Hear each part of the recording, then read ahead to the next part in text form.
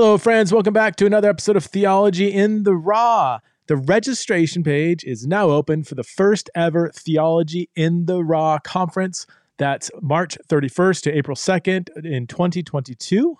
That's going to be in Boise, Idaho at Calvary Chapel, Boise. Or if you can't make it out to Boise, then I encourage you to stream it online, although it's going to be a great in-person experience. We're going to have a huge after party on Friday night where you can hang out with people, get to know the speakers. You're going to have a chance to ask questions to all of the speakers and different panelists. It's going to be more. I wanted to do a conference that's not your just typical Christian conference, where you got a bunch of speakers giving like 45-minute addresses and then they wander off stage. We're going to have shorter talks. We're going to have panel discussions. I'm going to interview the speakers after they talk. You're going to have a chance for audience Q&A. There's going to be some longer-ish talks, 30, 40 minutes, maybe at max. We're also going to have a lot of shorter talks, 10, 15, 20-minute conversations. And we're going to address hard topics like race, sexuality, gender, critical race theory, hell, transgender identities, climate change, creation care, American politics, and what it means to love your Democratic or Republican neighbor as yourself. Different views will be presented. No question is off limits. No political party is going to be praised. Everyone will be challenged to think. You can't just sit there and passively absorb some kind of echo chamber. You're going to be, I don't care who you are, you're going to be challenged to think. Somebody's going to say something that you have not heard before, that you haven't thought about. So come and be uncomfortable. Theology and Raw Conference next spring, 2022. Loads of awesome speakers. Derwin Gray is going to be there. Thabiti Anyubwale. Evan Wickham's going to lead a worship, and worship's going to be in several different languages to reflect global Christianity. Jackie Hill Perry is going to speak. John Tyson, Greg Coles, Tony Scarcello, Chris Date, Dr. Sandy Richter. Well, I don't know why I just doctored her, but Ed Uzinski, who's also a doctor. Eli Bonilla, who's not a doctor yet. And several others. I'm still waiting to hear back from. I guess I could let you know now. I don't know. Maybe they said yes by the time this comes out. But I would, I've invited David Platt to come out. Tish Harrison Warren, I really hope she says yes, and a few others that I'm still waiting to confirm. I'm still trying to find somebody to debate Chris Date on the nature of hell. Chris Date is an annihilationist, and I need somebody who will defend the eternal conscious torment view. I've sent out tons of invites and got denied by so many people. I should be telling you all this. Who lets the cat out of the bag and all the inside scoop behind planning a conference? I don't know. Anyway, again, March 31st to April 2nd, you can attend live in Boise or live stream from your couch. There is an early bird special, which you will want to take advantage of ASAP. It's only open, it's an early bird special, so if you're a late bird, you're not going to take advantage of the special. And there is limited seating, so if you do want to come here in Boise and have an embodied conference experience, you need to sign up sooner than later because space is going to fill up fairly soon. So you can go to my website, pressonsprinkle.com, and there's probably a pop-up or something that's going to be in your face letting you know how to register for the first ever Theology in Raw Conference titled Exiles in Babylon. All right, my guest for the show today is a friend of mine, Tyler Schwab. I met Tyler when I was speaking at BYU, that's Brigham Young University in Rexburg, Idaho. Not the Salt Lake campus, but the other campus in Idaho. Tyler was a student at BYU, and I gave a talk on nonviolence and hung out with the students afterwards. And I still remember talking to Tyler. He came up afterwards. We had a great, really short conversation.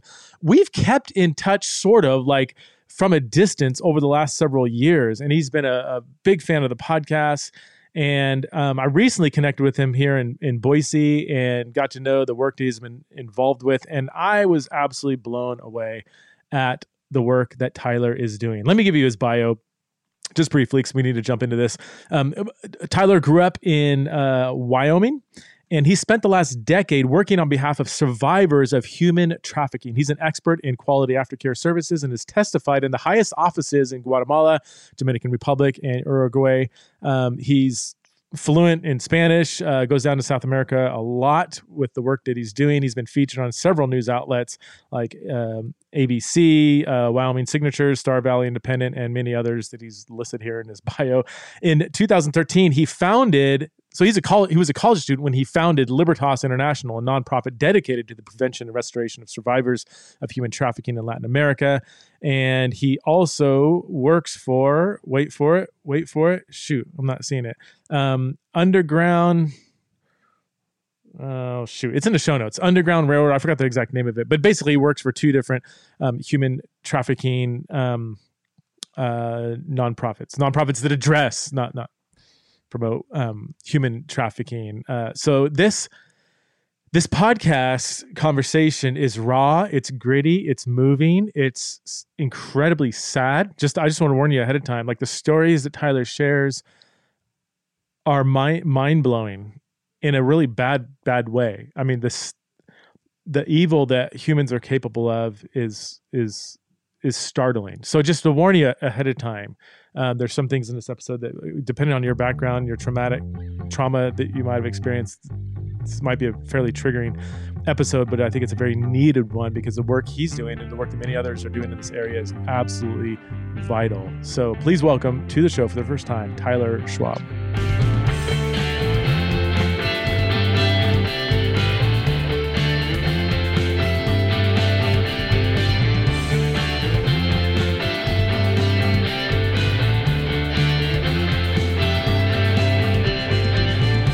Hey friends, welcome back to another episode of Theology in the Raw. I'm here with my friend Tyler Schwab. Tyler, thanks so much for being on the show, man.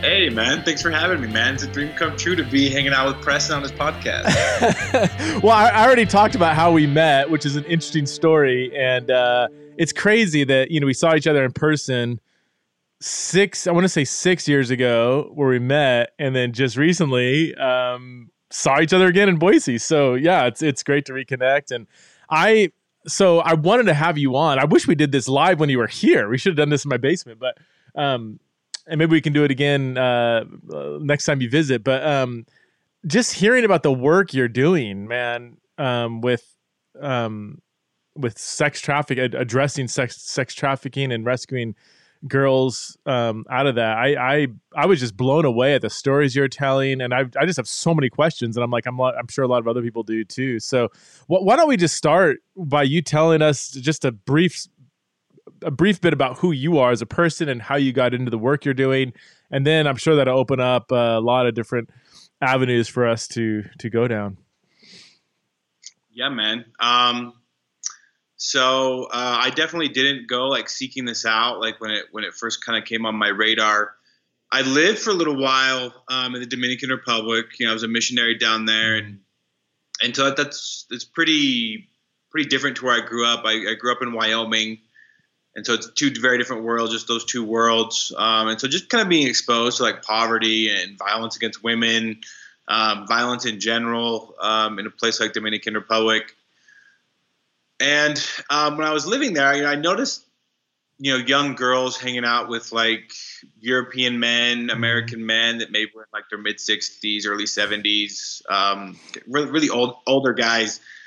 And, it was weird, but I didn't think anything of it of like something weird was going on. I thought it was just a weird country that I wasn't used to. And it wasn't until, I moved back to the States and I saw where I was reading like what trafficking was, kind of learned about it for the first time. And I know there was a statement that I read somewhere that was like, there's more modern day slaves today, like in 2011 or whenever this was, than there's ever been in the history of the world, like more than there's ever been during the transatlantic slave trade or during the times of Moses, during all these different times that there was more slaves living. In 2011, I think the number back then was like 26 million people in modern day slavery. And they mentioned, the Dominican Republic being a place where there was slavery happening. And so I obviously wanted to learn more about it because I wanted to help. It just touched me so deeply. Some of the stories that this guy was sharing that I'd listened to like on campus of just like the horrific crimes being perpetrated against women and children and men. And so I sold like my mattress, I sold my textbooks. A college kid, like you have like $20 to your name at any given. I was selling like just the most expensive things that I owned just to buy a plane ticket back. And so I went back just, I wasn't going to rescue anybody. I wasn't going to go to heal anybody. I just wanted to learn, I just wanted to get to know like that if I wanted to help, I had to do it in a way that was educated. So I went down and I hit the streets and I talked with taxi drivers, motorcycle drivers, anyone that kind of knew like where children essentially were being sold. And I ended up in this brothel, this kind of bar brothel in this place called Boca Chica, Dominican Republic. And I went in there. I'll never forget like the first night I was there because I wasn't like undercover or anything. I was very open about what I was doing. And so I talked to this pimp and just kind of find like the youngest girl there. And I think the youngest girl was around 14 years old. And I was like, that girl over there, I wanna talk to her. I'm not gonna do anything with her. I just want to buy her dinner. And this pimp, like he totally thought I was a cop. Like he was very confrontational, very like, well, what are you doing in my club? Like, are you a cop? Are you ICE? Are you like, who are you? And I was just very upfront of just like, I'm just here to get to know her. Like how much is she worth per hour? And the guy said, I think like $20. And so I gave him 35 for 40 minutes. And money speaks to that kind of person. Like that just changed the whole dynamic. As soon as I gave him more money, like he was totally cool. But I had this girl over here.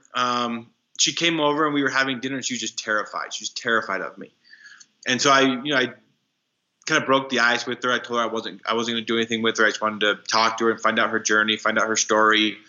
And so when I told her like I wasn't going to do anything with her, like you should have just seen like just the flood of emotion that came over her face of just relief. And I was curious of why that was. And she was telling me like she opened up with me when she found out that I wasn't expecting anything in return from her.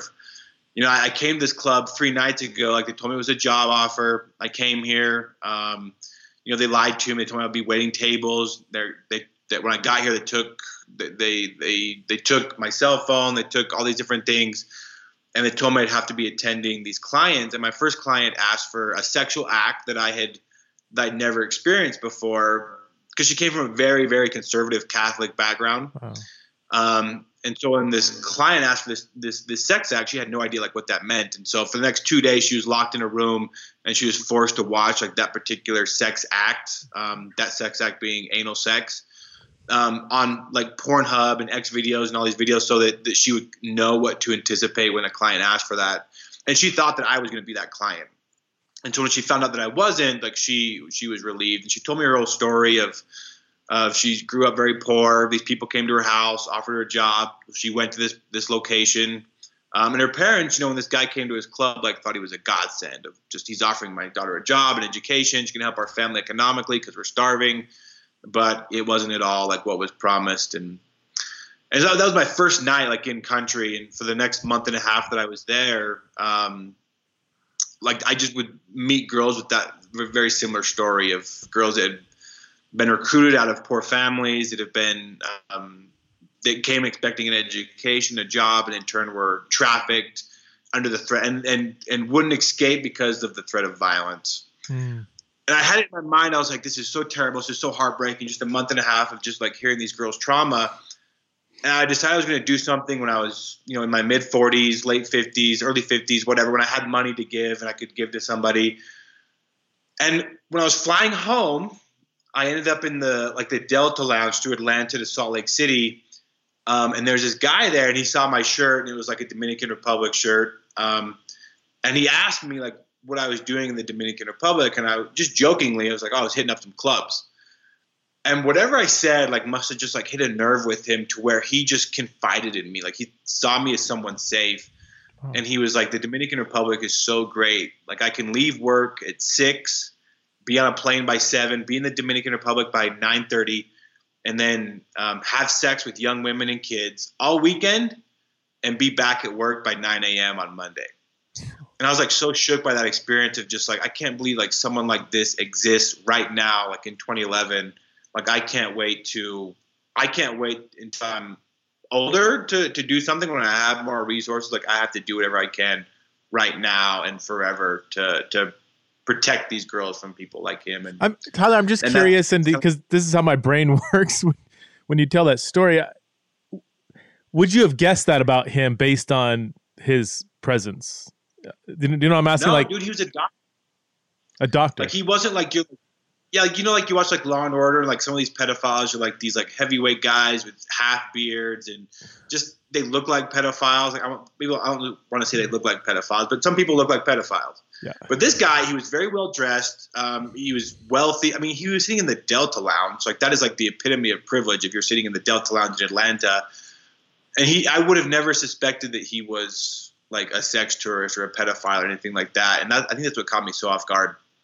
He's a doctor. I'm scared to ask what kind of doctor he is, but yeah. Wow. God, all right, sorry. Go keep going. Yeah.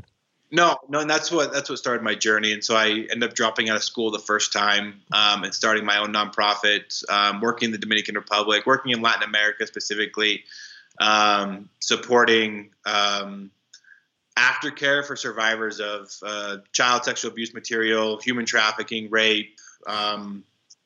And that's what I've been doing for the last 9 years. Okay. So I have my own NGO. My own NGO is called Libertas International, which is still running. Say that again. Say it again. You clicked out real quick.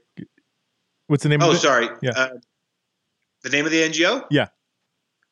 So my personal NGO is called Libertas International. Libertas. Okay. Yeah, it's Latin for freedom. Okay. And we support aftercare for survivors of human trafficking, CSAM, and rape in Latin America. And I'm currently employed by a group called the Operation Underground Railroad, which rescues human trafficking survivors across the world. And my current position there is it's a mouthful. It's Senior Country Manager for Aftercare for Latin America. Well, what I love about your story, and one reason why I wanted to have you on in particular, one, we have a relationship, but you started your nonprofit while you were in college. Is that correct? Yes, sir. Because there's other people that run large organizations that address human trafficking, and it's kind of like, well, I could hear people say like, well, I'm a painter, I'm a business owner, I'm a teacher, like I care very much about this as a thing, but that I can't do this. What I love about your story is you're just Tyler, dude. Like you came face to face with a profound injustice, and as a college student, were able to do something kind of just grassroots or whatever. And now this is something you do full time. But you represent many people listening who are going to resonate with so much what you're talking about, but might feel like but I can't really. What can I do? Anyway, that's. I just love the story that you started this in college. It's crazy. Can you help us get our minds around the global phenomenon of sex trafficking? Maybe some numbers, some areas, the industry. Just give us a peek behind the curtain of what is going on right now, even as we're recording this podcast. Yeah, so there's 27 million people, more or less, like they're kind of hard to come by, that are victims of human trafficking right now. The majority of them being women that are forced into the sex trade, women and children. The average age of a girl when she goes into the sex trade is 14. And I can tell you, it happens all over. Like there's not a community in the world that's not untouched by this, and it's not touched by this in some way. The pandemic is just worse than that, honestly, because there's less reporting now because children aren't being, because the big reporters in the past were like people like school teachers, school counselors, and kids aren't seeing their teachers or school counselors as much. And they're spending more time online, which allows more of these predators to groom. That's a growing phenomenon here. And just the new age of technology is this thing called cyber sex trafficking. In fact, one of the first cases that I worked that really shaped my career was a case of cyber sex trafficking we were working with some law enforcement officials that had that found like the IP address of this woman who was broadcasting child pornography, child sexual abuse material to the city of Pittsburgh. And what happened is that she was trafficking her two daughters, ages 7 and 5, and she was taking requests from the people of Pittsburgh, like sexual acts that she would want the older child, who was 7, to perpetrate on her younger sister. And our partners knew that this was happening in their country, but didn't know exactly how to trace it. So they allowed us to help with this case and allowed us to bring in some of our experts to help track where this IP address was coming from, allowed me to come in to help provide the aftercare for these girls. And I remember we did the raid, and we arrested the mom. We rescued the 2 little girls, and they were just living in a hellhole. Just a 1-bedroom shack with this just dirty mattress and this camera that was placed right above the mattress. And it was a case that really shaped my career just because it was so dark, and it was the first time I had encountered like a family member that was really trafficking their kid, but also just how easy it was for this woman to traffic her own kids inside of her own home. And so that's what I think there's sometimes a misconception that like you have to be taken to Thailand or Mexico to be trafficked. While like you can be trafficked and still go to school every day, still live with your family, still live with your grandparents. I mean, kids are trafficked every day, and they still go to school. They still go to soccer practice. They still do all these things. And so like knowing the signs of like what to look for can really help us as like a community recognize those kids that are being abused. But there's not a community in the world that's not touched by this in some way. I mean, that's crazy. What you're describing is crazy. How common is that kind of scenario? Maybe not the specific darkness of that scenario, but how common is it for, let's just say, somebody in the United States to have somebody close to them that is trafficking them, like a child being trafficked, not being kidnapped or whatever, but like it's where this scenario where they're living on the surface of it seems like a normal life. Is that, I mean, 1 in a million, or is it like several 100,000 people? Or, I mean, maybe you don't have specific numbers, but I mean, have you encountered various cases like that? Yeah, I can tell you the number that this company called Polaris puts out. I think it's around 65 to 100,000 kids are trafficked here in the United States. Okay. And I can just speak like from where I live, like here in Salt Lake City, we see a lot of like familiar trafficking where kids are trafficked by their own family, and they still do the everyday life. They go to school and they go to soccer practice, they go to church even, and they can still be trafficked for at night, or they can be trafficked online. We had a case here in Salt Lake of a girl that was she was being trafficked by her clergy leader here, where he had a group of other clergy that were unfortunately involved in something like this, and he had like a spiritual hold on her to where he made her feel as if this was like an elevated step of like of their religious experience. And she was doing, the everyday thing that like a girl growing up here in Salt Lake City would, of going to school, being a cheerleader, doing dance classes. It's just on Sunday, she was being trafficked by her clergy. What kind of clergy? I mean, like a Christian church or some cult, or what? It was an LDS bishop in this specific case. Okay. And so they used like that spiritual manipulation to have her feel that it was an elevated spiritual experience. And it was total grooming, total manipulation. And they're all in jail now, like, thank God. But, they built that relationship of trust and then exploited that relationship of trust, which is just too common. Like that's how traffickers work.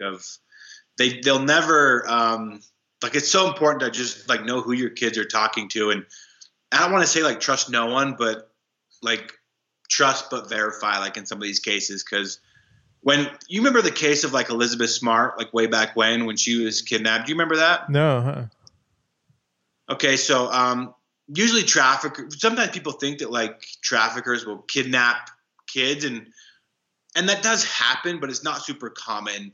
Just because when you kidnap someone, like the Amber Alert goes out, everybody gets a text message, like right. I think it kicks up a lot of dust.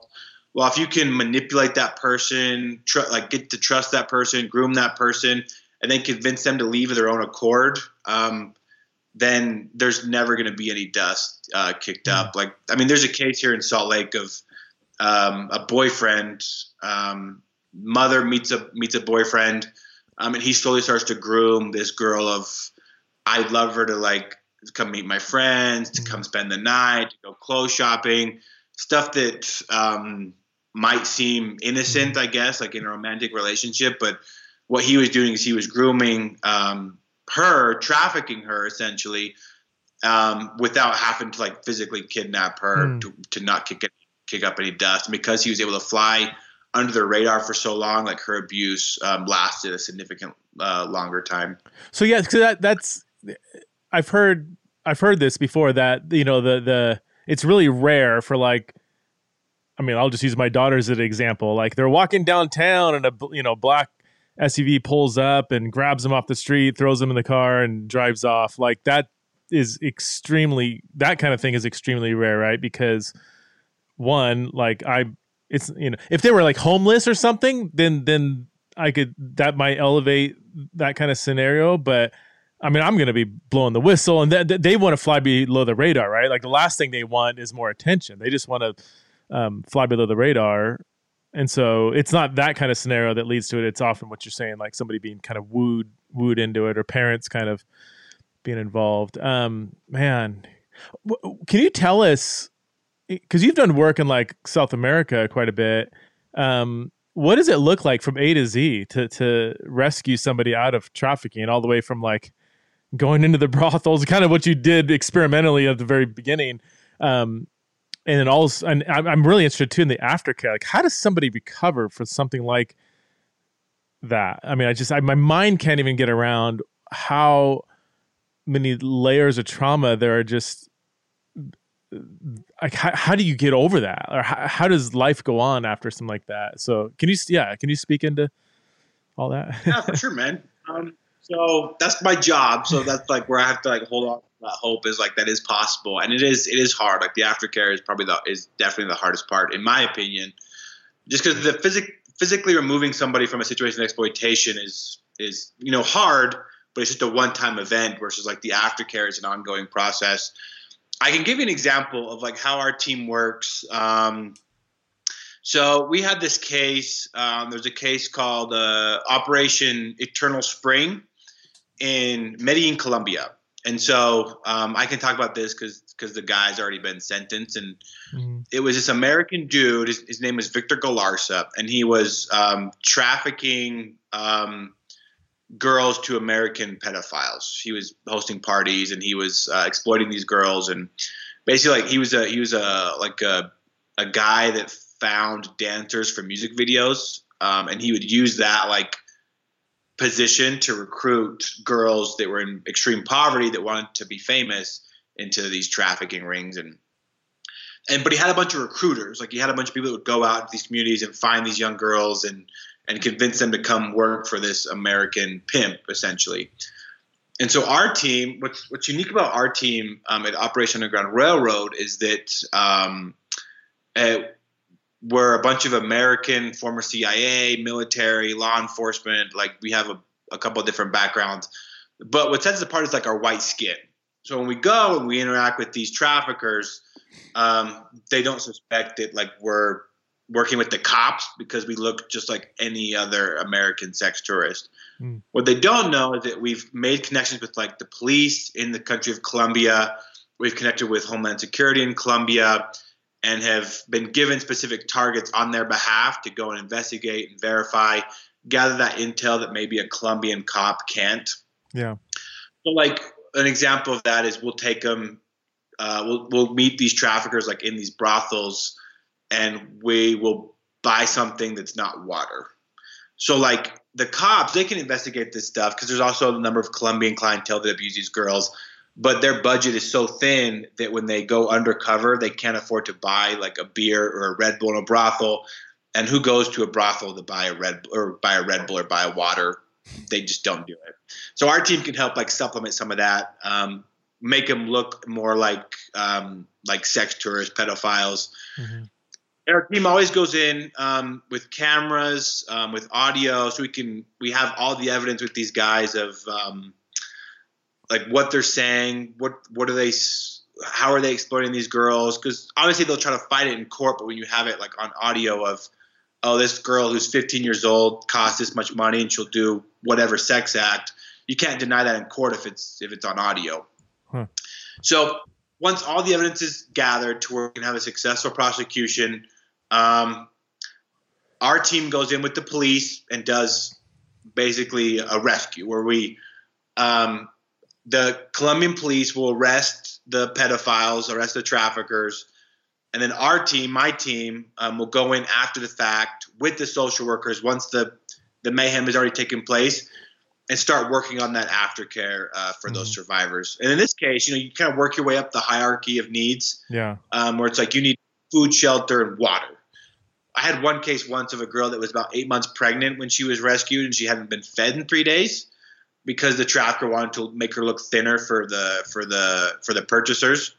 And so in that case, like the first thing I did was buy her like a chicken, with the type of chicken they sell like in a grocery store, like a Smith's, a rotisserie chicken. Gave it to her and she ate the whole thing. And that helped me like build trust with her because that gift was freely given, which is, another thing about like even talking like on a more spiritual level of the gift of grace. Giving something without an expectation of something in return and how much trust that builds. Because these girls, their whole life is unfortunately transactional. And so when someone like me like offers them something without expectation of anything in return, like it really builds like our rapport, my rapport with them, and allows us to kind of work our way up the hierarchy of needs of where we can assist these girls. And so I'll focus on one specific girl in this case. So the rescue happened. She was freed, traffickers arrested, and then our American partners arrested the main trafficker, Victor Galarza, up in New York City. And so so we meet up with this survivor. She needed safe housing, so we got her into safe housing. She was put in a safe house for a number of months. She received some mental health counseling while she was there. She started to work on like the trauma that she had been given or that she had suffered at the hands of these traffickers. And then once she left the home, went back to her family, we could start to evaluate some of her needs that she has in her family. And so one of them was that like this guy, he uploaded her abuse to different porn sites. And so that was starting to make the round in her community of people seeing her like on these like Pornhub or X videos. And what she wanted is to have those videos taken down and to somehow pursue justice against these porn companies. And so through like some various connections that we have, we were able to provide both of those things for her. Okay. That case is very unique where that was one of her needs, but we were able to help meet that need. So real quick. So there is video recordings of not just obviously sex, but her being raped and abused. And that was on Pornhub. I'm not an expert of Pornhub. Is that like even within the porn ethic, is that deemed like illegal or wrong or not really? 'Cause I didn't know that could be posted on even Pornhub. Or is that or is that how you got it down? Because they can't do that.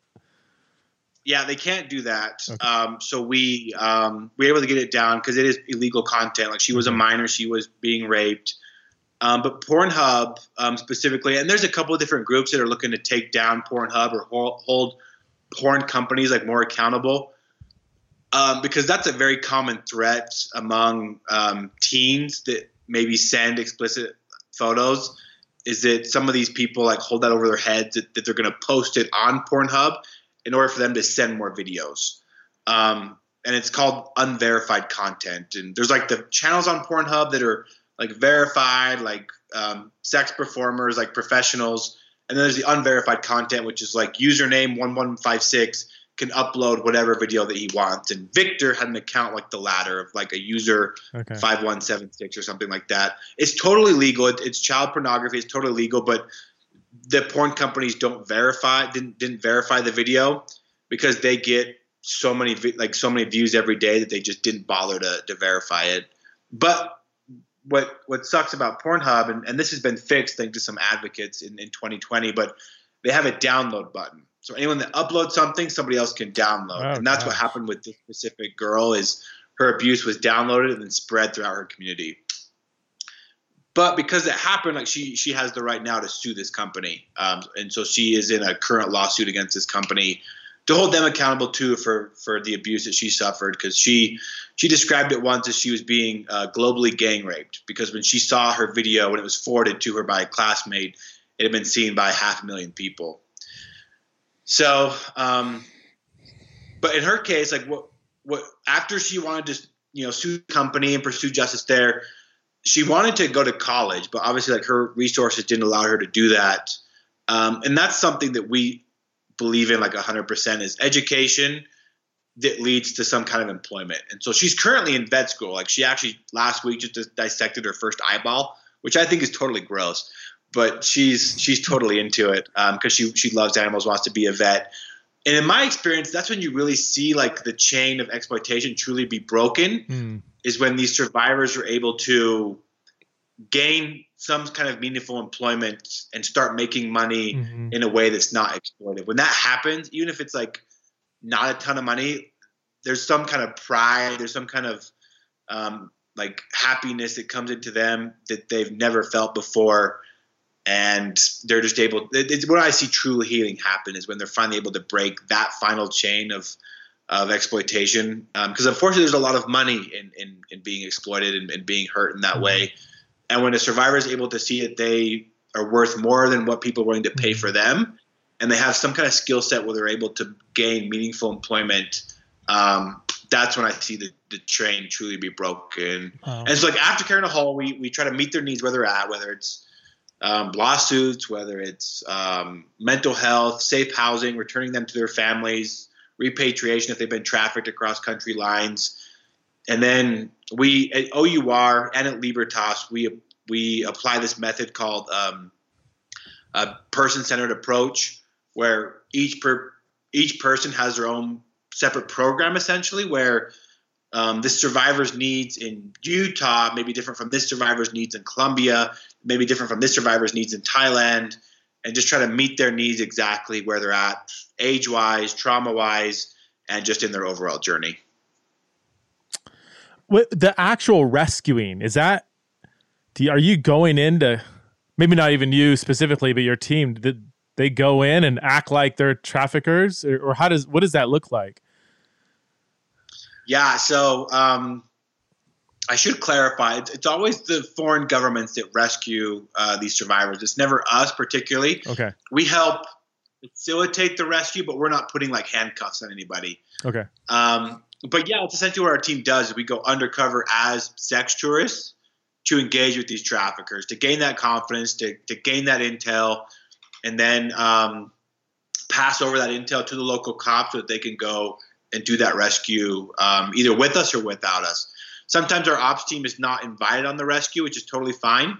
But our aftercare team, we're always invited to go help provide the follow-up for those survivors that are rescued. So like myself, I've been on probably 20 rescue ops, but it's always been like after the aftermath happens. Like once the arrest happens and bad guys are in cuffs and survivors are separated, that's when I come in and start to like work on the aftercare.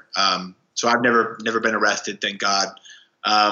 But that's what our team does. Our operations team is goes undercover and basically pretends to be sex tourists to gather the intel for local governments in their fight against these traffickers. And do they hire, kind of like what you did many years ago, do they go in and hire them and then get them in the room and talk to them and say, hey, I can get you out of this if you want? Or what does that look like? It's mainly interactions with the traffickers. And so they don't talk to the victims as often. So they'll engage with the traffickers.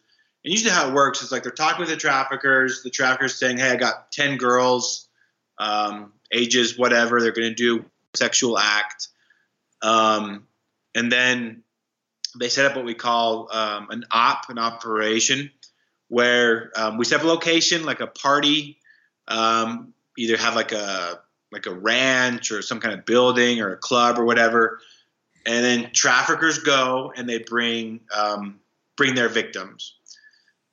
And when they arrive at this party, sometimes our ops team is there, sometimes they're not. But when we are there, like we act like there's a party's going to happen, or still engaging with the traffickers, like making the negotiations. Usually what has to happen is there has to be like a cash exchange before like the evidence is finally able to be prosecutable. And so usually on the day of the op is when there's like a cash exchange for sexual acts. And as soon as all the evidence is gathered, our team has like a code phrase where it's like, bring in the wine, or have you seen the stars, or whatever. Yeah. But all of our other team knows like what that phrase is. And as soon as that phrase is spoken, our ops team knows that cops are on their way. And so cops come, and sometimes they'll arrest our team to like maintain the cover of like our team was sex tourists. Oh. Yeah. So, and we have a couple of documentaries online that people can check out as well to kind of see like how the process works. But the cops will come in if we're involved in the rescue.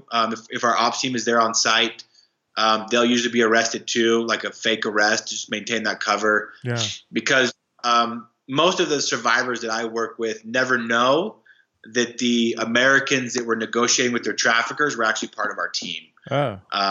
We maintain a very distinct separation. Okay. And so a lot of those guys, a lot of our ops guys will never get to see like some of these girls that they help rescue ever again. But they make the sacrifice of exchanging with these traffickers, talking with them, going through that trauma that's a trauma I can't even fathom, of pretending to be a pedophile and talking about a child as if they're a computer part or something. But that's usually how the process works. The cops come in, arrest us if we're involved, or if we're not there, the traffickers think that we're on our way, but we never show up, and then the cops show up and arrest everybody. That's a whole nother. I didn't even think about that. Like for the person doing the rescuing has to put on a really good cover that they are going to have sex with this 13-year-old girl. Like that alone is dark. Makes me think of like Heath Ledger in The Dark Knight, like how he, like, is that an issue? Or is that something that what kind of person does it take to do something like that? A very necessary thing, but gosh, that a lot of people would not be able to do that, I don't think. No, I definitely couldn't, especially like working with as many survivors as I have. Like, I know that the kind of trauma these people place on the survivors, and I'd probably kick their ass. Like, honestly, like I think I would totally break cover, but it takes a very disciplined person. I'm one of the operators that I really enjoy working with. He's very disciplined. He's very, he compartmentalizes very well. He's a current law enforcement officer as well, here in Utah. But our team believes a lot in mental health for not only for our survivors, but also for us as well. And so we have some trauma therapists that are just really good trauma therapists that invest a lot in like the mental health of our operators and our aftercare team. And our team, we've cultivated just a spirit among our team to where, that darkness, like you try to keep like that darkness maybe like in your heart, but less in your head. And it comes to a point, I think, for all of us where we just need the time to like step back, where it's like, I just need a couple of weeks, I need a week or something. I'm gonna go spend time in the mountains or spend time with my family, do something to just kind of clear my head. And our team has created a culture to where that's an acceptable thing to say, where you can say like, hey, I'm not okay. I need to step back. That's good.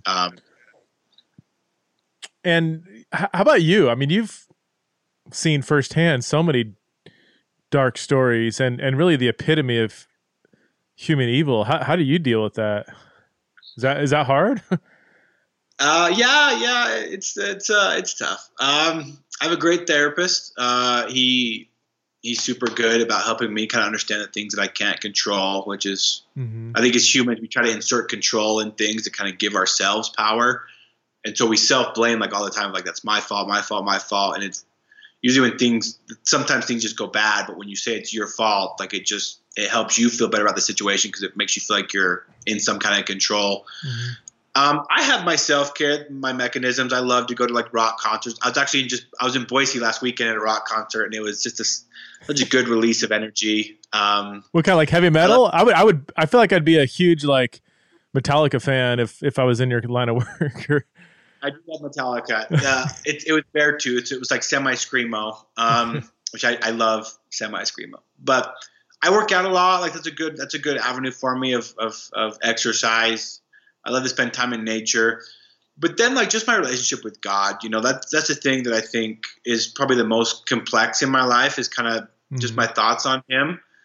Because either I feel like I'm super close to him or I feel like he's just like totally kind of indifferent to the situation. Like I'll tell you a story that was happened last year.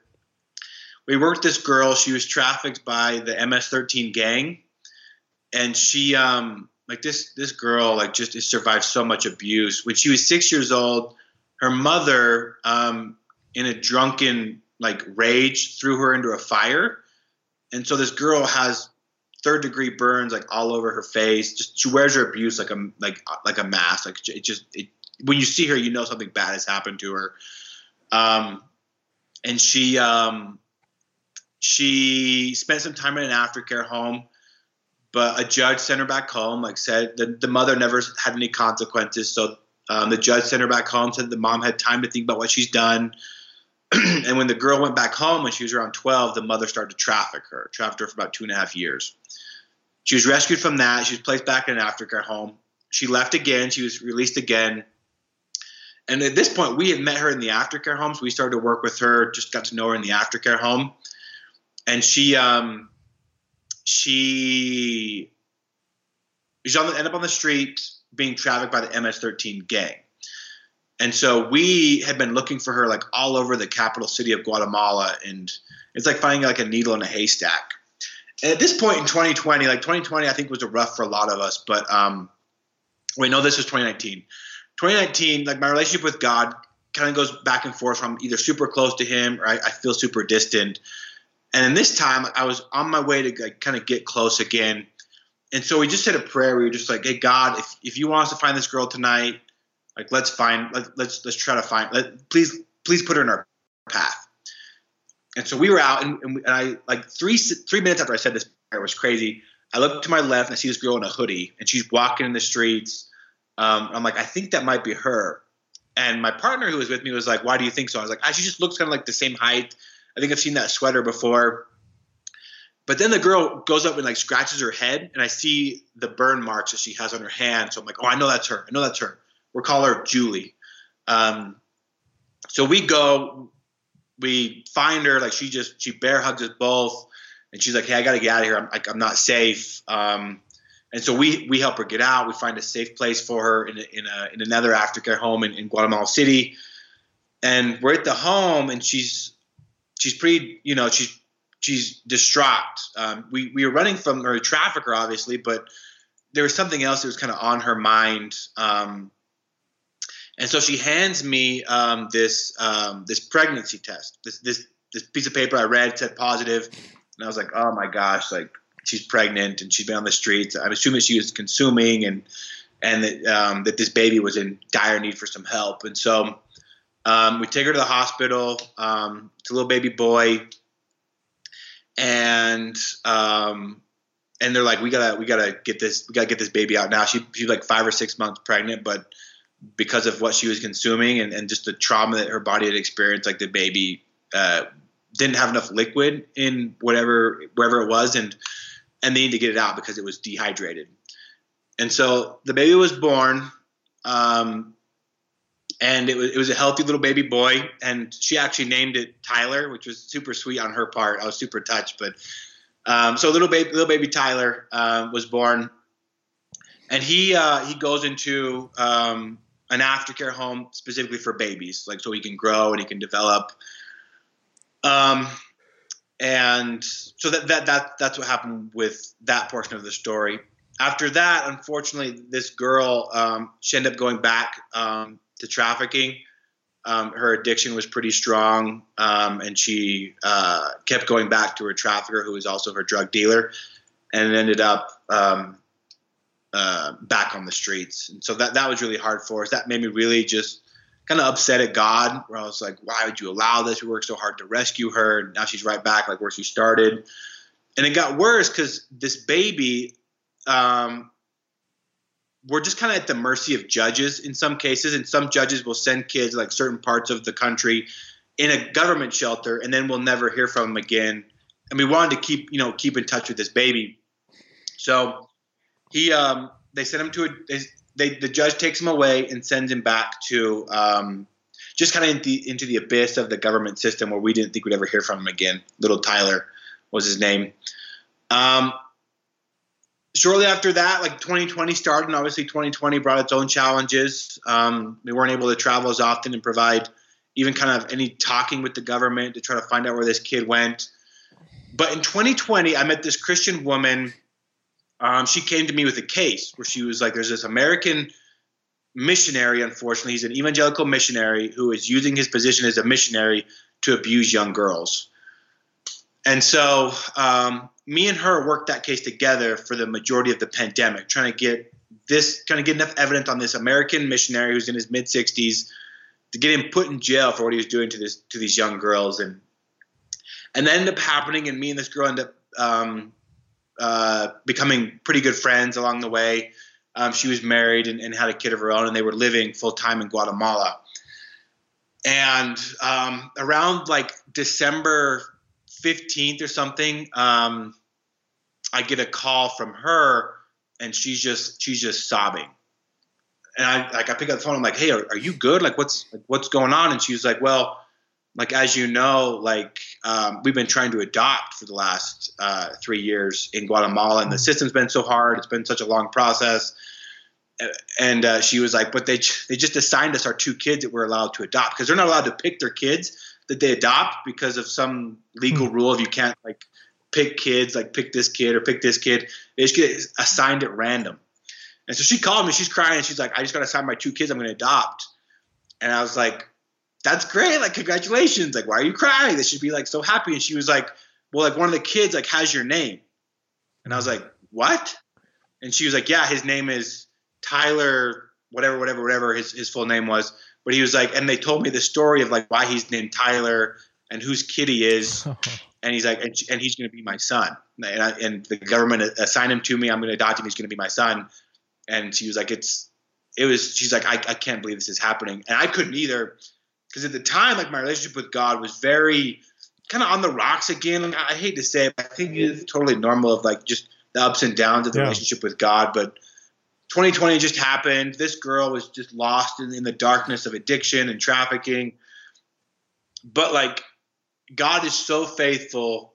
Of every time I hit my low, like he comes and finds me. Like his grace, like the book that you wrote, Scandalous Grace, of like that grace. It's like pursuing. Like actively pursuing, hunting, almost like it's a wolf, was so applicable in this moment, because once again, like God showed me like his mercy, his miracle, his power, his grace, and gently let me know. He was like, no matter how much you love these kids, don't you ever forget that I love them more than you do, and that I'm always right by your side to help you rescue them, help you heal them, help you do your work.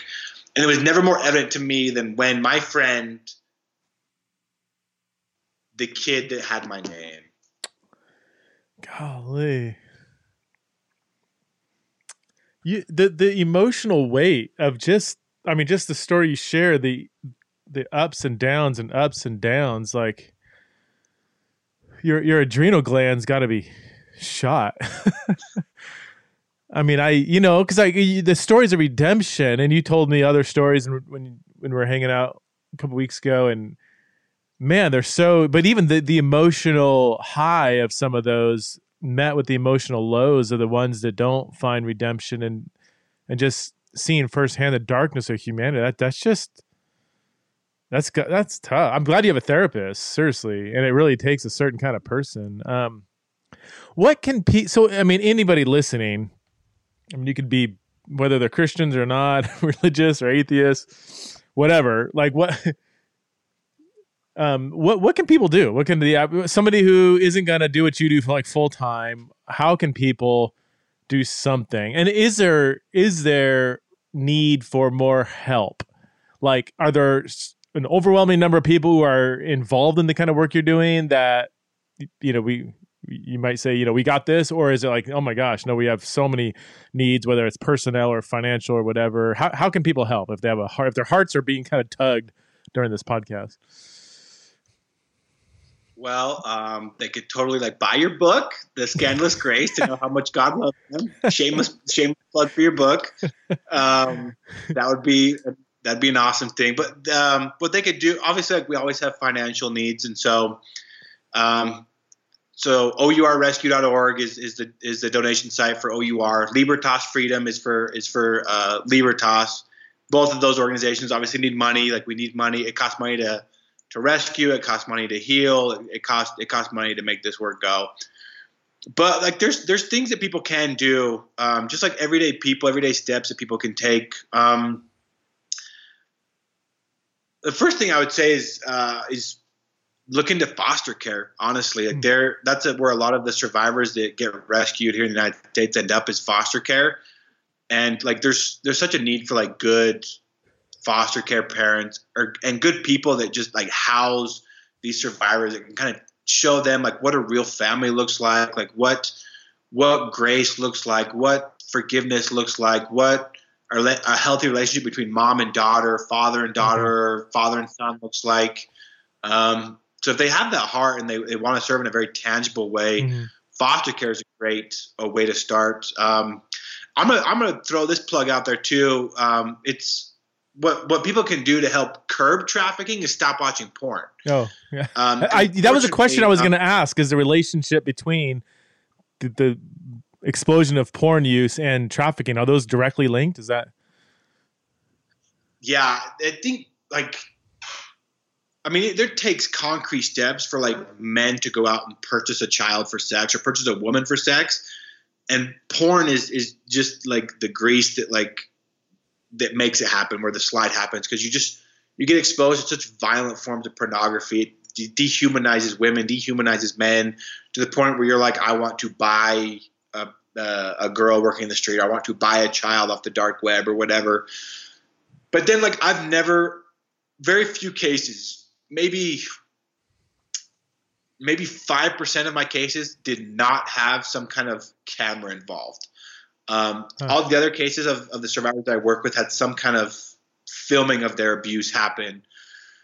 And so that ends up somewhere. And when you consume that, you push up the market for that, to where these girls are being trafficked also get filmed and their abuse gets uploaded all over the internet. You never know the real story behind a pornographic video that you're watching. And if people were to stop watching porn, I think that less men would purchase women and children for sex, this is the only reason trafficking exists, is because there's a demand for it. If they would stop doing that, trafficking would go away, and the demand for commercial sex would go way down. But then just training too. I think another thing is there's tons of free trainings. OUR has one. If you go to OURrescue.org/training or something, it helps walk you through the signs of where just your everyday person can see something and identify something and report that to the correct authorities. And I'd probably say that's the third way that people could help with is having that knowledge, to when they see something, knowing that something's not right because they have the knowledge base, and be able to call somebody, report something, so that the law enforcement can intervene on the survivor's behalf. Because the more people stay silent, the more people that don't know or don't notice something off, the longer the exploitation is going to go on. Because these victims interact with the community on a day-to-day basis. It's just that the community may not be aware enough of the signs to know that something wrong is happening. Okay. Well, Tyler, you've given us enough to meditate on and pray about. Thank you for the work you do. Seriously, it's incredible. It takes a certain kind of person, and man, I'll put all the info in the show notes that you gave. So if you guys are interested, go check out the show notes, and look forward to seeing you again sometime soon. Yeah. Awesome. All Thanks, right. Preston. Take care.